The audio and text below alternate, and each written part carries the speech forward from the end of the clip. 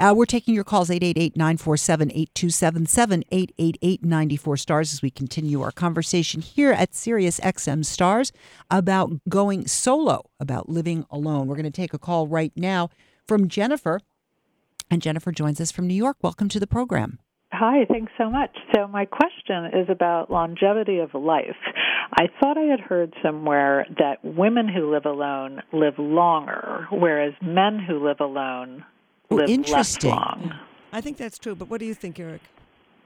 Well, we know that that right now men are getting the lion's share of the benefits from marriage, at least when it comes to health in particular. Tell us about that, Eric, a little bit. Well, my wife obviously finds this very hard to believe, but it turns out there's some research that shows that men tend to do less of the domestic labor. Yeah, there's a real shock. To rely right, on others. I know. I'm glad you're laughing. I also was surprised when I heard that statistic. Still find it hard to believe, but apparently it's robust.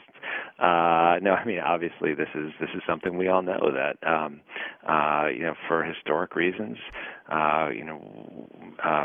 women have been doing much more of the domestic labor, and that includes social labor and support work inside of families. Men historically have benefited from that, and I believe that we're seeing some changes in those patterns with rising generations of men who are more socially active and more interested in egalitarian relationships.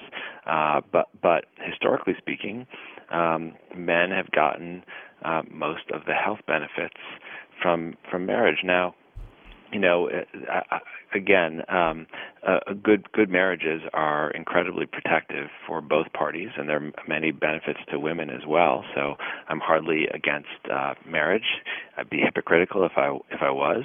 But Helen made a really good point before, which is that historically also marriages were traps for many people, for millions of people, and history is full of the kinds of marriages we saw in Mad Men, for instance, that just didn't work all that well, and that wound up alienating and estranging people from each other.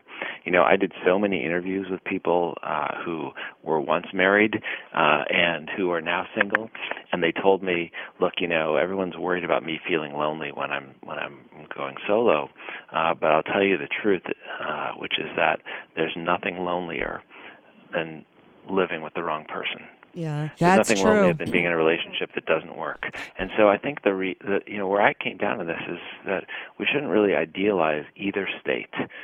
In the end, we all have to figure out how to live, and we all have to figure out how to live together. I think so many people are living alone because we're interdependent in all kinds of ways.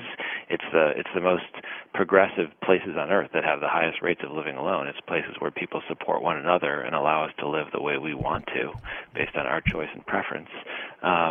So at the end of the day, whether you're married or you're on your own, you have to figure out how to connect.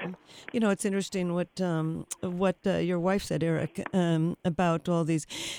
As women's roles in society have really expanded, so have men's roles. And I do a annual study with Match.com called Singles in America, and we've got data on over 30,000 men and women. It's a representative sample based on the United States Census. It's not, we don't poll the Match members. And we ask men all the time, and they're doing a huge amount, much more these days of, not only taking out the garbage, but buying the dinner and cooking the dinner and doing the laundry and cleaning the place up. It's not just helping fix the tiles on the roof or washing the car. So men are spending. All of our data shows that in these 30,000 people, which is actually the biggest study in the world, to my knowledge, that men are spending much more time in the home helping. They are, Helen. I had two things.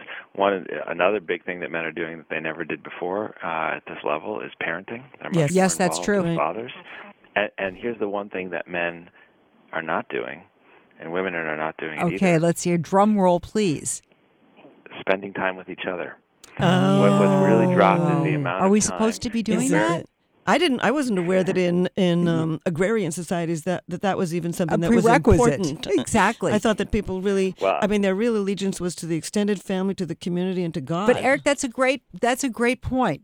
Tell us more. There's only so much time in the day. That's for sure. And so men are doing more housework, and men are doing more to extend the family's social circle, and men are clearly doing much more fathering, time-intensive fathering.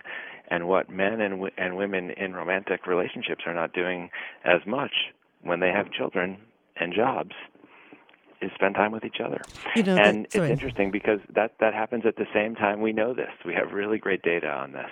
And we're not spending time with each other at the very moment that we expect so much from our relationships. You know, Helen and I know each other in part from another book I wrote with a comedian, Aziz Ansari, called Modern Romance.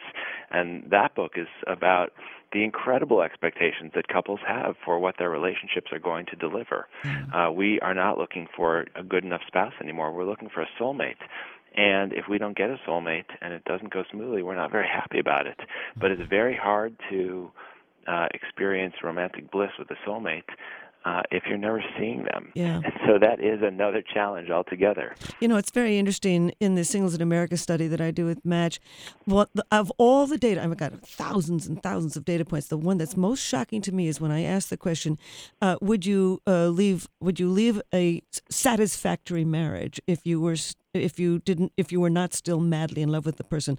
And something like 33% of people said yes. Now that's staggering, to walk out of a quote unquote satisfactory marriage if you're not madly in love. They want everything, just like Eric said. As a matter of fact, you know, there's a great quote, I think it's by George Bernard Shaw, in which he said, the best thing you can do for your children is love your spouse. Right. Excellent point.